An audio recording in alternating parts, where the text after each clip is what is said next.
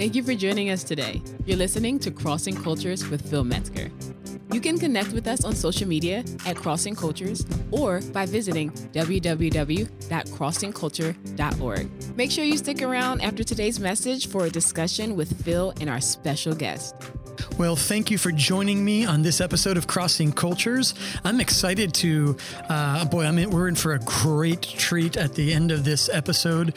An amazing conversation with some really good friends. You're not going to want to miss it. But just remember, if you're not able to be with us the whole time, you can jump onto our podcast at Crossing Cultures. Or you can go to my website, philmetzger.com or crossingculture.org, and you can grab this whole thing. You're not going to want to miss it, I promise you. But before we get to that conversation, I'd like us to look here in 2 Corinthians chapter 3. We're going to be looking at the first 6 verses, really fascinating, and I think really useful for you and me today. So let me read these verses. Do we begin again to commend ourselves, or do we need, as some others, epistles of commendation to you or letters of commendation from you? You are our epistle written in our hearts, known and read by all men. Clearly you are an epistle of Christ ministered by us, written not with ink, but by the Spirit of the living God. Not on tablets of stone, but on tablets of flesh. Before we get to that conversation, I'd like us to look here in 2 Corinthians chapter 3. We're going to be looking at the first 6 verses, really fascinating, and I think really useful for you and me today. So let me read these verses. Do we begin again to commend ourselves, or do we need, as some others, epistles of commendation to you or letters of commendation from you? You are our epistle written in our hearts, known and read by all men. Clearly you are an epistle of Christ ministered by us, written not with ink, but by the Spirit of the living God, not on tablets of stone, but on tablets of flesh, that is, of the heart. And we have such trust through Christ toward God, not that we are sufficient of ourselves to think of anything as being from ourselves, but our sufficiency is from God, who also made us sufficient as ministers of the new covenant, not of the letter, but of the Spirit. For the letter kills, but the Spirit gives life. And let me pray for us, and I'd like to make some comments about these amazing verses. So, Father, as we open your word, as we allow ourselves to spend some time to be fed by your Spirit from your word, I pray, God, that you would meet us.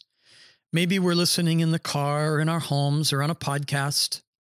I pray that you would speak to us. Pray that this time would be useful. In Jesus' name, amen.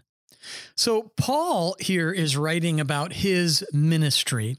And I realize that for most of us, a full-time job in Christian ministry is not in the cards. But do me a favor, don't zone out, because everything that he writes about has impact, has influence in every single one of our lives. His context might be the ministry of church planting and evangelism. Yours is the workplace or home or school. And the Bible reminds us, whatever we do, do it as unto the Lord. I want you to notice in these first 3 verses that Paul says that transformed lives are proof of his calling and ministry. There was an interesting dynamic happening in the church in Corinth. There was really a lot of tension and division happening, especially between many of the believers in that city and Paul. And, at the end of the last chapter, Paul reminds them that, kind of in contrast to the false teachers, Paul was not going to peddle the word of God. He was preaching with sincerity. And then he stops here and he kind of asks a couple rhetorical questions. And the answer to these questions was supposed to be no. Right here they are. Are we commending ourselves? No, should have been the answer. Do we need letters of recommendation? No. Why? Paul's the one that started the church there in Corinth. How crazy would it be to go in and you go into this city and you start preaching the gospel to people, and some people get saved, they give their lives to Christ, and they begin to grow in their faith. They're filled with the Holy Spirit. They're learning from the Word of God. They're literally seeing transformation happen in their lives. And then down the road, they're like, hey, that guy Paul, what right did he have to come here and preach the message? That was kind of what was happening. And it kind of raises an interesting question. How do we measure success? Is it the letters after our name, doctor this or so on, master's this or bachelor's in this? And by the way, I want to be super clear. Ain't nothing wrong with an education. In fact, we need people who have dedicated themselves to growing and to learning in that formal context of education. We need people living in the world and being in the world and doing great things for the Lord. But the question I'm asking is this: how do we measure success? Is it from people's perspective, or do we need to consider it from God's perspective? I'm sure Paul had quite a resume if you just think about it. In fact, in the book of Philippians in chapter 3, Paul read out his resume to the believers there. And then he said this, but listen to his resume, which his resume is not much to you and me, but it was pretty impressive to the people then. Circumcised the 8th day, of the tribe of Israel, of the tribe of Benjamin, Hebrew of Hebrews, a Pharisee. Concerning zeal, I was persecuting the church. Concerning righteousness, I was blameless. This is all in Philippians chapter 3. And then in verse 8, he says this: but I count all things loss for the excellence of the knowledge of Christ Jesus my Lord, for whom I have suffered the loss of all things, and I count them as rubbish, that I may gain Christ and be found in him, not having my own righteousness, which is from the law, but that which is through faith in Christ, the righteousness which is from God by faith. In effect, what Paul's saying here is he's saying, take all my success, take all my degrees, take all my Church Planter of the Year awards, take all my possessions and my hopes and my dreams and my reference letters, praising all my seminars, and put them all together in a big old pile, and it's junk compared to the surpassing greatness of knowing Jesus. Now, again, Paul wasn't saying that what he had done and what he had accomplished and who he was wasted in a junk. He wasn't saying being a Pharisee was just a waste of my life. What he's saying is, in comparison to the knowledge of knowing Jesus, of being in Christ, nothing could compare to that. Our external credentials, as in the long run, are kind of meaningless apart from Christ. And there's this great imagery that Paul gives us here in verses 2 and 3. He doesn't deny that he has a letter of commendation. He just says you're looking at the wrong kinds of letters. In fact, what Paul says is this. He says, I have a letter that recommends me to God. It's you. You are my letter of commendation. Your life transformed by the gospel.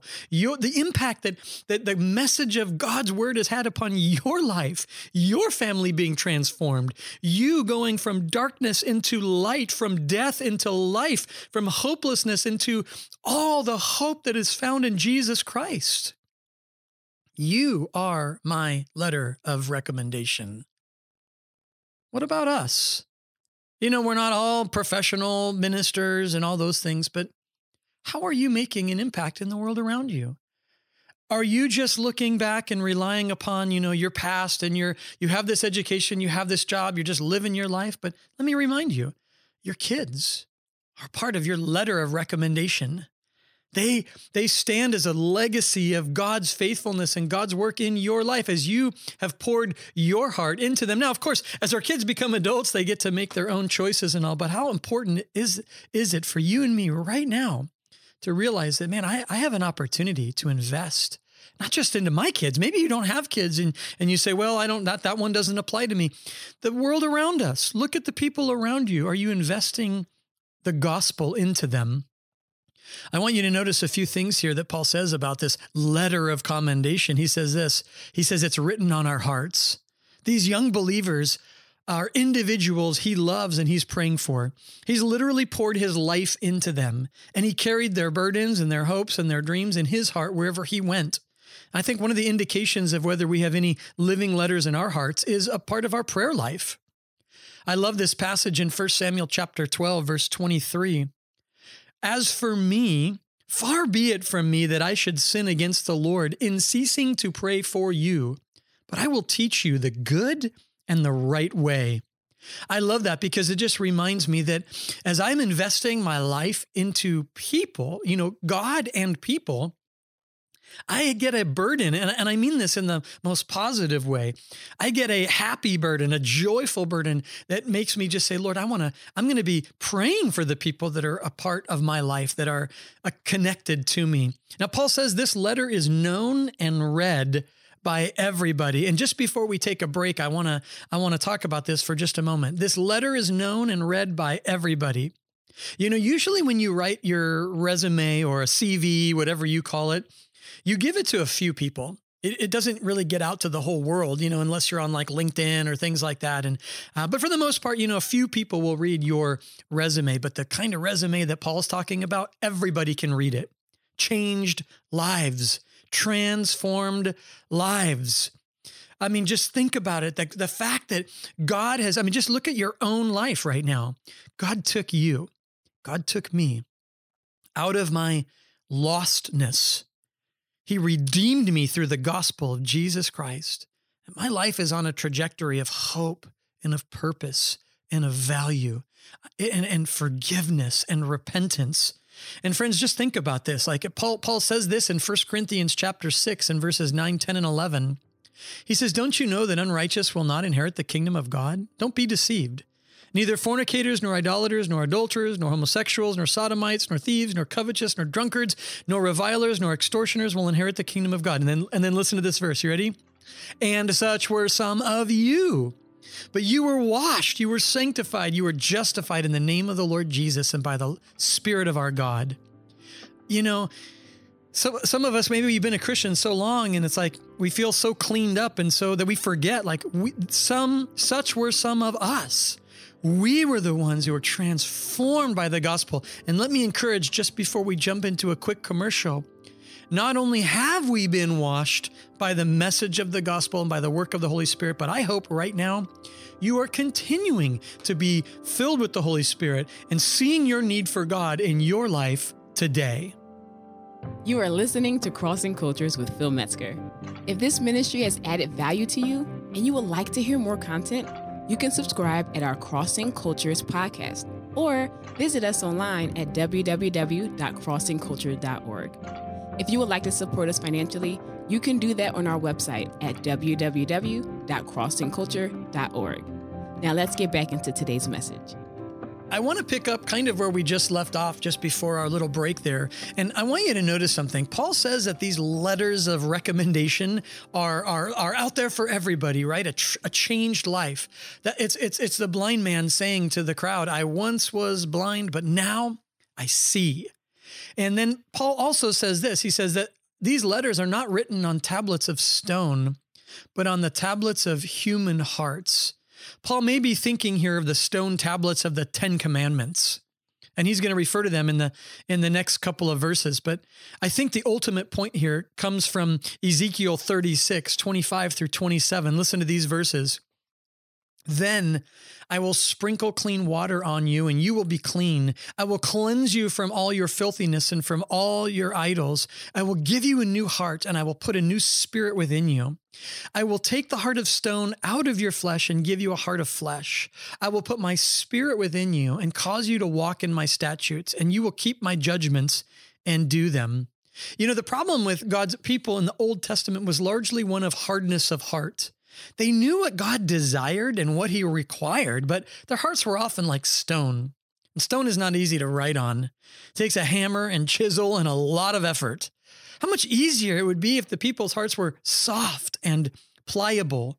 The prophet predicts that a time would come when God would give his people just that, a tender heart.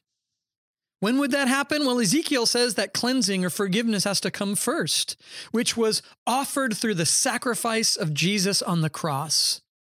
And I want to remind you that today we have opportunity through the message of the beautiful message of the gospel. We don't have to have hard hearts. Maybe your heart's become hard in certain areas of your life or towards certain people. Did you know that right now you could say to the Lord, Lord, soften my heart again. God, give me take away this heart of stone and give me a heart of flesh or just a soft heart. And Paul says this in verse 4 of 2 Corinthians 3, we have such trust through Christ toward God. He's just so confident, not in himself, but through Christ toward God. Verse 5, he says, not that we're sufficient of anything as being from ourselves, but our sufficiency is from God. Paul acknowledges that his effectiveness at Corinth had not been the result of his natural gifts. God, of course, uses our natural gifts and talents, but without his power enabling us, the very best of natural gifts produce only spiritual chaff. Clearly, there had been a force at work in that city which made promiscuous people faithful. Sex addicts gave up their depravity. Drunks became sober. Tax cheaters became honest and trustworthy. How do you explain people's lives being so incredibly transformed? I'll tell you, it's the gospel. It's the power of God to work over every part of our lives, not just that one moment when we gave our lives to Christ, but for the rest of our lives. In verse 6, Paul says, he has made us sufficient as ministers of the new covenant, not of the letter, but of the Spirit. The letter kills, but the Spirit gives life. I believe Paul's talking about this, what is often referred to as the old covenant versus the new covenant. The old covenant was the agreement God made with the children of Israel in Moses' day, encapsulated in the 10 Commandments, but including all those kind of civil, ceremonial, dietary laws of the Old Testament. It was a covenant that promised blessing for obedience and judgment for disobedience. There was nothing intrinsically wrong with the Old Covenant. In fact, in the New Testament, Paul describes the Old Covenant as perfect. The fault was with the people and the fact that we could not, and I'm saying we because what's true of them then is true of us today. We cannot live up to the perfection of God's law. The new covenant began at the death of Jesus. When Jesus was giving us communion, the Lord's Supper, he said this is the new covenant in my blood. When Jesus died, he made possible a whole new kind of relationship between God and his people. It is different. Paul says it's different in a couple really important ways. Number one, the old covenant is of the letter. The new covenant is of the Spirit. In other words, the law without the Spirit to energize and inspire the reader is lifeless. When Jesus sealed the new covenant with his blood, he promised that he would send the Holy Spirit to live permanently in the believer's life. God's law would be internalized, and the power to obey it would come from within, and it kills. But notice the second thing, that's what Paul says here. He says the letter kills, and the Spirit gives life. The contrast Paul is setting up between the letter and the Spirit is really a contrast between law and gospel. These are the two elements of redemptive history, or two of the elements of redemptive history. The law is said to kill because its demand for absolute obedience and its corresponding condemnation of all those who failed to keep it perfectly. All is not lost, however, for the law forced me to see my need for the gospel. As Paul writes in Galatians 3:24, the law was put in charge of us to lead us to Christ. The letter kills, the Spirit gives life. I want to kind of return where we started. What does your portfolio look like? Will you have more than a picture of your family, a personal resume, a few letters from friends, verifying that you're a nice person? Maybe you have that certificate of baptism or a plaque to signify that you learned all your verses in Awana. You remember Awana back in the day? Yeah. Or maybe you got a letter of thanks from a children's pastor for serving. Do you have any living letters to present to the Savior? And I guess my prayer for you and me is this: God, help us to pour our energies and gifts into people so they can be transformed by the power of the Holy Spirit. You're listening to Crossing Cultures with Phil Metzger. If this ministry has added value to you and you would like to hear more content, you can subscribe to our Crossing Cultures podcast or visit us online at crossingculture.org or philmetzger.com. We would love to send you a free copy of Jed Gorley's book, Distant Fields, for your gift of $10 or more. You can do that on our website at crossingculture.org or philmetzger.com. Let's get back into today's message. I just have one more thought before we wrap this up and jump into our amazing conversation with some great friends. I want to highlight something that Paul says here, a word that he uses, and I'm looking at this in the New King James in verse 5. He says, not that we are sufficient of ourselves. There's a big push today to be sufficient of ourselves. In fact, in many ways, we'd have to say there's nothing wrong with that. A self-made person, somebody who can, I think even as a parent, I got 4 kids and I want them to be able to go out into the world and succeed in whatever that looks like in their life. What I mean is I want them to learn how to, get a job and drive the car and pay the bills and be responsible and fall in love and have kids of their own and give me more grandkids and all these things. And it's easy to sell this or easy to assume this as the goal of life. But there's something else that's happening here in the work of the Spirit. It's that we're reminded that we are not sufficient of ourselves. It's okay for you and me to pause and to realize I need Jesus, not just in the bad days of my life, but in every day of my life. Not just when I've hit rock bottom, but even when I'm on a high and doing really well, when things are going in the right direction, I still need Jesus. Not that we're sufficient of ourselves. In fact, he says this, to think of anything as being from ourselves. There's a tendency, there's a draw, there's a pull inside every single one of us to want to, it's almost like the kind of the motto of many today is if I increase, then God will increase. But John the Baptist said, I must decrease so that Jesus can increase. I want to encourage you in that as we wrap this up. You may not be in full-time ministry. You're working, you're in school, whatever it might be. That's awesome. God bless you and where you're at. And just, and hear me on this. Whatever you do it as unto the Lord. And remind yourself. Don't wait till somebody else reminds you or you hit rock bottom. Remind yourself that we are not sufficient of ourselves. That we need Christ. We need to be filled with His Holy Spirit, that the gospel sets me free from having to be the everything for my life. I'm free to let God in to be everything in my life. I know you're going to enjoy this conversation that we're about to have. It's going to encourage you in your faith. It's going to strengthen you in your faith. And I want to just close this time in a word of prayer, and then we'll jump into this next part. So Father, thank you for your word. May it just bear fruit in every single one of our lives. In Jesus' name, amen. We hope you enjoyed our message. We have a great conversation coming up in just a moment. Crossing Cultures is focused on helping Christians learn how to connect to those who may live, believe, or think differently than they do. We would love for you to partner with us financially as we seek to take the gospel locally and globally. You can do so by visiting us online at www.crossingculture.org. We would love to send you a gift for your donation of any amount. Up next, we have Child of the King by The New Divide. Stay tuned after the song for a conversation with Phil and our special guest.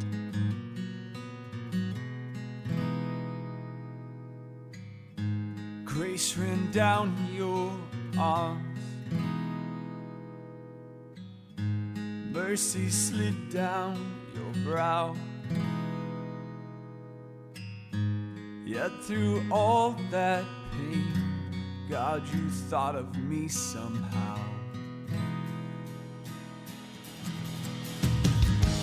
Freely you laid down your Father's shining crown. For all my shame, God, that was my shame.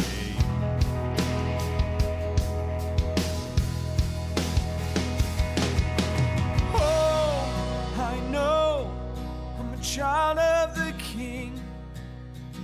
Oh, I know it's mine to proclaim. I was paid for in blood. I was paid for in blood. Grace ran down your arms, mercy slid down your brow, God. Yet through all that pain,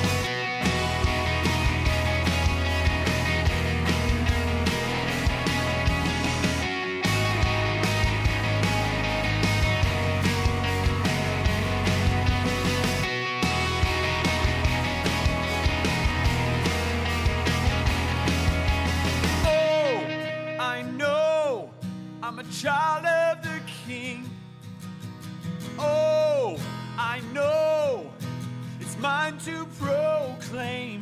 I was paid for in blood.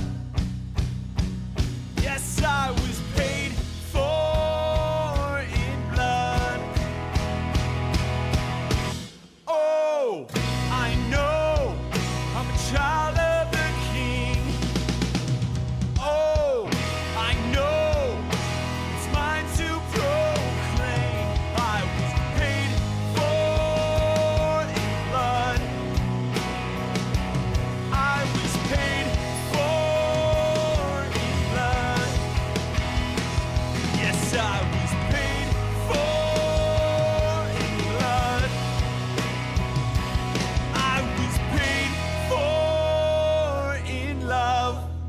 All right. Well, thanks for sticking with me on this episode of Crossing Cultures. All of you on K-Wave and KSDW, you guys are in for a treat because this month we are going to be talking to some of my, well, let me start that over again. My favorite people in the whole world that I can't wait to introduce to you, and their wives and this family are very, very near and dear to Joy and I. And we're going to talk a little bit about 2 Corinthians chapter 3, the message that you just heard. We're going to talk a little bit about that. But I want to have these guys introduce themselves and where they're living and serving. And I'm so excited. So maybe we start over here and we'll just work our way through. Sure. Yeah. Well, my name is Paul Billings, and I pastor and church plant in Amman, Jordan. Yeah, my name is John Markey, and I am a pastor in Ternopil, Ukraine. That's not Chernobyl, right? Ukraine, not where the nuclear power plant was, but yeah, Ternopil, Western Ukraine, and yeah. So Hi there. I'm David Markey, and I'm up in northern Russia, Siberia, in a region called Yamal, which translates as the end of the earth. So, Does it really? It does really, I yeah. never knew that. And it is the end of the earth. Yeah, it is. I guess from somebody's perspective. Yeah, well, from Anianitz, he actually came to the end of the peninsula and said, this is the end of the earth. So that's why he called it that. So. Oh, I never knew that. I'm so excited. And my name is Jed Gorley. My wife, Renee, and I and our 4 children are living in Tbilisi, Georgia, where we're starting a church there. And before that, Jed, you were in Kyrgyzstan. Kyrgyzstan. Before that, you were in Ukraine. In Ukraine, okay. And before that, you were in Indiana. And before that, no, we could just keep going with that. Yeah. And so all 4 of these guys are either sons or married into the Markey family. Pam Markey is the director of our Bible college, Calvary Chapel Bible College Europe. And I will definitely be having a conversation with her very soon. She's actually sitting right here, but is quietly hiding away, but I'm letting her for this episode. But I will be getting her on an episode in the future. You're not going to want to miss hearing about her life and her story. We just looked at this passage, and I want these guys to talk a little bit about their own lives and ministry, but we looked at this passage in 2 Corinthians 3. Are we beginning to praise ourselves again? Are we like others who need to bring you letters of recommendation, or who ask you to write such letters on their behalf? And then Paul here says in 2 Corinthians 3, verse 2, or verse 1, certainly not. And he says in verse 3, you are a letter from Christ showing the result of the ministry among you. And I thought it'd be so great to talk with these great men about that passage, because each one of you has gone out to some of you went together at one point, but you've all gone out to different places and you've church planted or just starting church plant. And that, I think for most people listening to the radio, that whole idea of church planting might be a foreign idea. So maybe you guys could speak to that a little bit. What does it mean when you go out? You left Indiana, you left Vermont, Vermont, right? You guys left from here in Indiana, or you guys grew up in Ukraine, and you went and started a new church. What does that mean? Yeah, I mean, I think so. In our context, it's important to think of church planning as you're like, nobody knows what the church is. And it presents challenges, unique challenges, but I've also seen that it presents unique opportunities, because no one knows what the church is, so it's an opportunity for us to present Jesus, So it's like a clean slate when you go somewhere where you get a chance to kind of build from really ground zero. Yeah, right. And it's a lot of work, obviously. But yeah, so a lot of like Muslims, because, a lot of people that come to our church are Muslim, and they're surprised because maybe expectations they have or what they've seen is much different than what they experience when they come into our community, because for us, I like this passage because I think the emphasis is on what? It's on the people. Yes. So it's like you are a letter of recommendation. So when you don't have a church culture, when you don't have I'm not coming and giving you like a letter from a seminary or university or a big church there because they don't even know what that is. Right. Right. This is who I am. That means nothing to them. What means something to them? Who I am as a person, how I live my life, how I interact with them.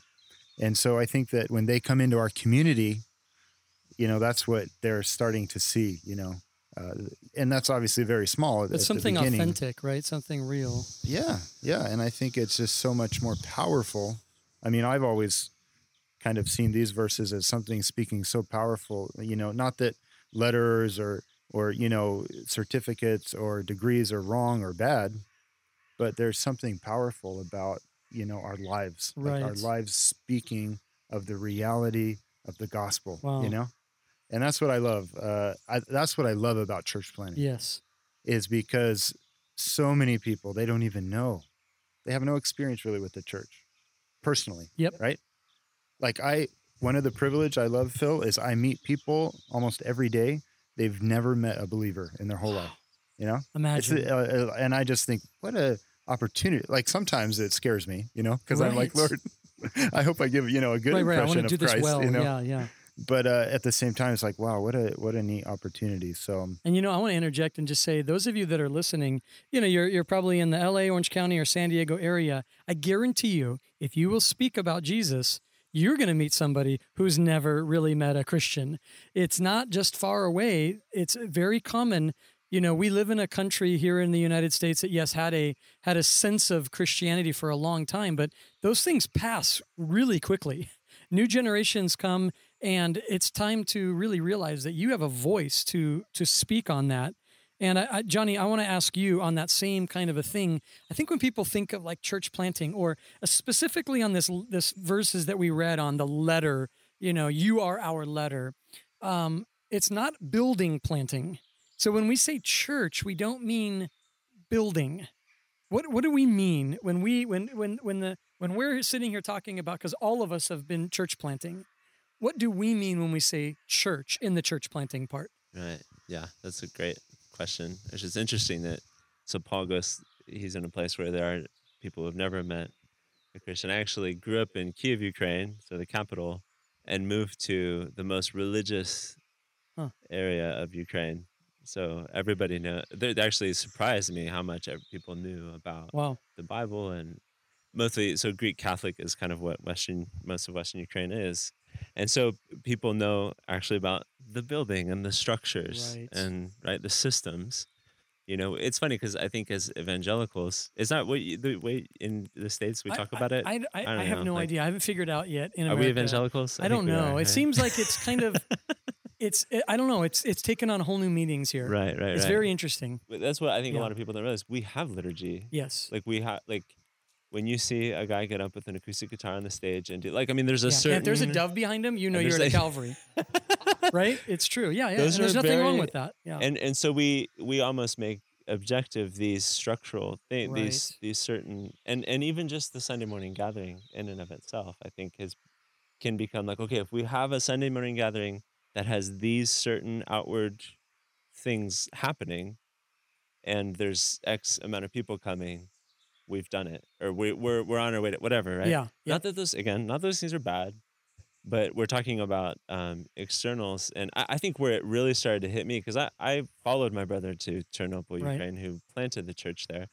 Where it really started to hit me was when I started preaching and then having a conversation with somebody later and then being like, man, I love what you said today. And then they go and they basically say the opposite of what I said. Don't you love that? I loved your message. And it just, and it just kind of, it kind of, you can take a certain approach to that and be like, man, people just don't listen. But I think it's actually more that that's not really what the church is in and of itself. It's not sitting and listening to a sermon for Right. 40 minutes and then, okay, I'm charged for the week or whatever. It's doing life together, Yes. which is what, especially when you look back at what, I mean, gosh, read through the book of Acts and see what it is that they're actually preaching. And they're preaching a kingdom, Mm. which is really a community, right? That's doing life together. That's what church is. It's a counterculture. Yeah. That is actually, but it also exists for the people that are outside of its walls, right? And that's what was so attractive to it. That's why you just look in church history. That's why it attracted a lot of the marginalized women, with a Yes. huge number of Women and disenfranchised. It's disenfranchised because it's a community that like cares for these Yeah. people, and they feel like they have dignity and they have, right? They're humans. I always had this idea, and I wonder if you guys did too. It's like, I'm going to go church plant, and I imagine the kind of people that would come, and they were always cooler than the ones that came in my mind. And then I realized how much like, I'm not that. Like, I'm as broken, I'm as in need. And Jed, I want to ask you this because you've been in several different contexts. You've been a part of church planting in Ukraine, Kyrgyzstan, and now in Tbilisi, Georgia, the Republic of Georgia. Is that the proper way? Very different experiences. How do you keep yourself from going into that and assuming that what you had happen in the past is what's going to happen now? Because all three of your contexts are very different. Yeah. I mean, I think it's almost impossible to not have any assumptions. You kind of go in with an idea that you're building upon your previous experience and what God has allowed you to experience, you're going to carry in with you, but you know that He's going to do something different, and you have to be open to that. And I know, for example, when we were serving in Kyrgyzstan, and Jed and Paul you guys served together in Kyrgyzstan, yeah. right? Yeah, sorry. Yeah. Keep going. No, we went in with the idea that we're going to be serving Kyrgyz. This is going to be a Kyrgyz church. There's going to be a lot of Kyrgyz coming. Next thing you know, we found that there were a lot of different nationalities that were coming. And even though we had seen some missionaries there that would reject, they'd say, no, we're only ministering to Uzbek. No, we're only ministering to these people. We felt like we just needed to minister to whom the Lord brought in our direction. And that turned out to be a very fruitful thing. And I really think that you go in with expectations, you go in with assumptions, but you realize that God is sovereign over everything and He can do what He wants to do. Wow. And we are His servants. I'm not going to say, I can't serve these people. I can't serve these. I'm only to serve these people. We're there to serve the Lord, and we're there to minister to the Lord. And just Acts 13, when they were ministering unto the Lord, then the Lord could send them out and use them. And we have to remember to whom we are ministering first and foremost. And these are all His people. And I think then He brings those that He knows will be used in the future to reach certain groups that we don't ever have any idea. And I think that's important to see. And you guys have all, and I'm saving David for last on this one. David, this is going to be for you, but because I've had besides the new work happening in Tbilisi, I've had the joy of, we've all been friends for a long time.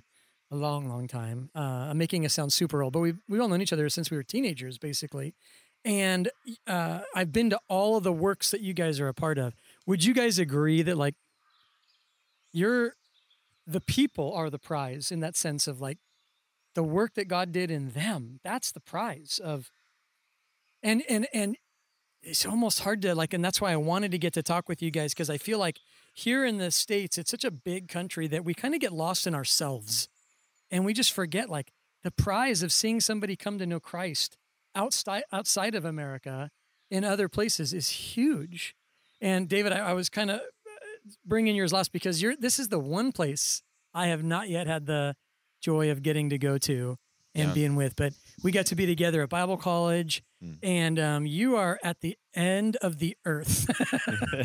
And you're reaching some people who I'm sure, just like everywhere else, these guys are talking about, have never heard the gospel. Now, I'm curious because where Paul was going in Corinth, they were kind of like, well, what's your letter of, what makes you have the right to come and do this? Was there any of that when you went into that part of the world where it was like, what right do you have to speak about these things? Did you have to deal with that at all? Yeah, I mean, I think, with different people, it's different things. The people that I'm ministering to, a lot of them already had also, I think, what some shared is they already had this idea of what church is and stuff too. So it was hard to initially understand how to present to them what the church is, that they are the church, that they are the body, those who do come to Christ. And so initially when I came, even pastor, like I am careful how I use that word, because a pastor is somebody who is leading, those who do believe, and, just feeding them and trying to lead them to better pastures and direct them to Christ. And so, but those people have to have a respect for you, in a way that I'm not saying like that you're this dictator, but I'm saying like in the sense that they have to see your life and say, yeah, I want to follow. Wow, this guy loves Jesus. This is what his life is about.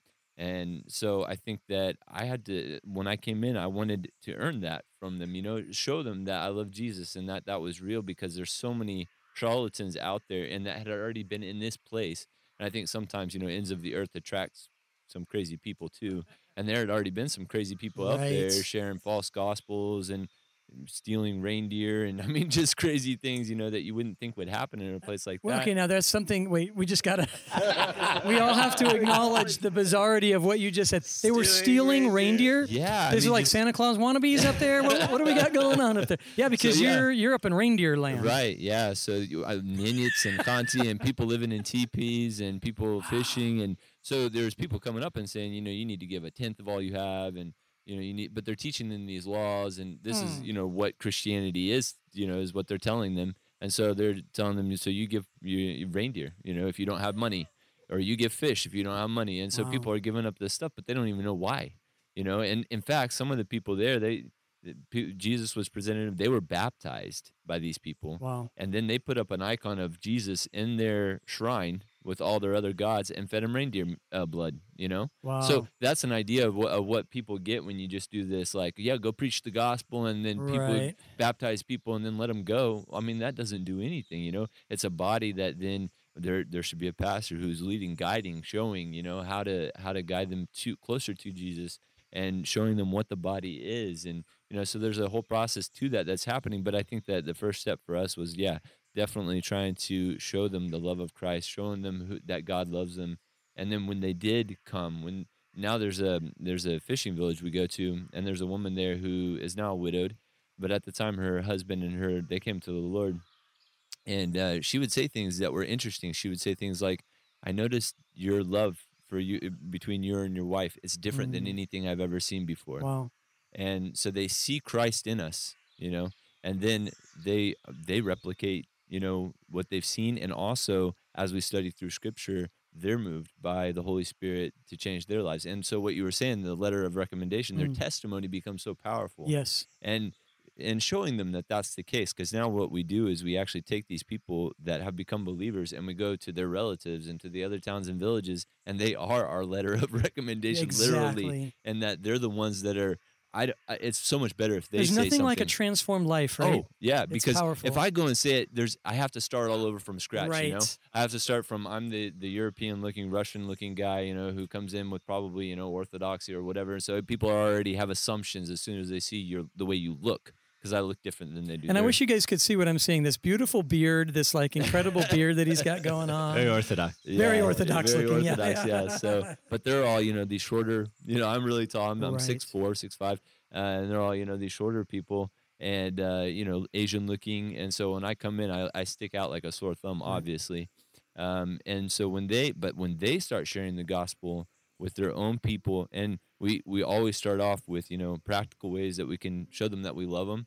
But then when they start sharing, people are listening, and it's a quicker response, when the body is actually doing the work. Because I always feel, what Paul says about to the body of Christ, being like a body, and each one function like everybody's got a part in that. And so really just wanting them to see that. And so so the church in Yamal is so different in that we don't have a building. It's kind of I think a positive for us in that we don't have that idea, because we can't we can't identify that way. We can't have a big building and everybody come there. We have to go to the towns and villages. We have to travel around. And so the church is actually little home groups of people that are Christians, or maybe people still coming to know the Lord, and we go to those different places, and that's the way the church looks there. It's the body of believers scattered about, and people want it to be sometimes this, big Orthodox church or something maybe.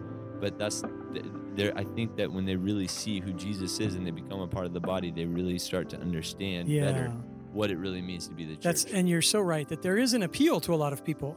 Oh, where do you worship? What does your building look like? And all those kinds of things. When the reality is like the work of Christ in a human being is the greatest testimony. There's nothing quite like it. You are listening to Crossing Cultures with Phil Metzger. If this ministry has added value to you and you would like to hear more content, you can subscribe to our Crossing Cultures podcast or visit us online at crossingculture.org or philmetzger.com. We would love to send you a free copy of Jed Gorley's book, Distant Fields, for your gift of $10 or more. You can do that on our website at crossingculture.org or philmetzger.com. Now let's hop back into today's discussion with Phil and our special guest. Why don't you describe Distant Fields? What is that book? Because this whole month then, we're going to try to highlight this book, Distant Fields. I think it's an amazing book. It's amazing because it talks about one of my favorite human beings. And maybe you could just give us wrap it up in a minute and tell us about the book. And then. I mean, it was an honor to really to write it, and I learned so much through the process. George Markey, it's the biography of George Markey, and he was my father-in-law. He was my pastor, he was my friend, and he was called of the Lord to go to Ukraine and start a church in Kiev, to where he moved with his wife and 8 children back in 1992, soon after the fall of the Soviet Union. And so it details a story of his upbringing as a child, all the way up through his initial years of how he got saved in church and his experiences here in the States. And then, of course, the last part of the book, the last third of the book, is his experiences overseas. And throughout that book is sprinkled his understanding of the biblical concept of church, because he did see that there needed to be a model church that was shown. And the model that we often see this side of heaven, unfortunately, is a man-made model. And we need to be reminded to go back to the book of Acts, as Johnny mentioned, and just see what the church really is. It's an assembly of people that is saved, born again, and that is there for the Lord. And so that the story really just goes, details his life and his amazing. passion. It's an amazing book. You did a great job writing it. All of us here were deeply impacted by George in so many ways. We'll talk about that more throughout the month. So I want to get that into as many people's hands as possible. Time to bring that back around. It's been a while. And then what I'd like to do, so if you are interested in getting your copy of Distant Fields, you need to go to our website, one of the two, crossingculture.org, or you can go to mine, philmetzger.com, and we'll have a link on there. And with the donation, we will get that book out to you. As well, read it, because I'm going to send out, once you do get that book, I'm going to send you out a link, because maybe once you've read the book, we're going to have a Zoom conference call with the author, Jed, if we could agree to do that, Jed. I'm doing it on the radio, so he can't say no now. I got him. And then we can talk about the book. So those that have gotten it from us, that have read it, and want to get to hear more, they could have a conversation with you in Zoom. Would that be okay? That'd be wonderful. Okay, so you guys need to get online right now. Remember, you can go to our Instagram, Crossing Cultures. You can go to our website, crossingculture.org, philmetzger.com. Put in your information and a donation, and we will get that book right out to you, and we will make sure that we include you on that great conversation. Guys, it's been a joy and a privilege, and until next week, looking forward to seeing you all with us at 5 o'clock next Sunday on K-Wave and KSDW. This is amazing grace. This is the sweetest sound, that you would take your life and lay it down for us. This is amazing grace. This is amazing grace. This is the sweetest sound. This is the sweetest sound, that you would take your life and lay it down for us. This is amazing grace. This is the sweetest sound, that you would take your life and lay it down for us. That was Sweetest Sound by The Dwelling. You can find today's artists, The Dwelling and The New Divide, on any music platform. Thank you for listening to Crossing Cultures with Phil Metzger. We hope you enjoyed today's episode. For more content, you can subscribe to our podcast, Crossing Cultures. Visit us at www.crossingculture.org, or you can connect with us on social media. If you live in San Diego, we would love to see you in person. Calvary San Diego meets on Sunday mornings at 10 a.m. You can find our address at www.calvarysd.com. We're a new show, and we would love to hear from you. Would you leave us a voice message at 619-500-4772? Again, that's 619-500-4772, and let us know how this show is reaching you. And pray about supporting the ministry of Crossing Cultures in prayer and financially as we seek to connect to those who may live, believe, or think differently than we do for the sake of the gospel. Visit us at www.crossingculture.org. Thank you for being with us, and we hope you join us next week on Crossing Cultures.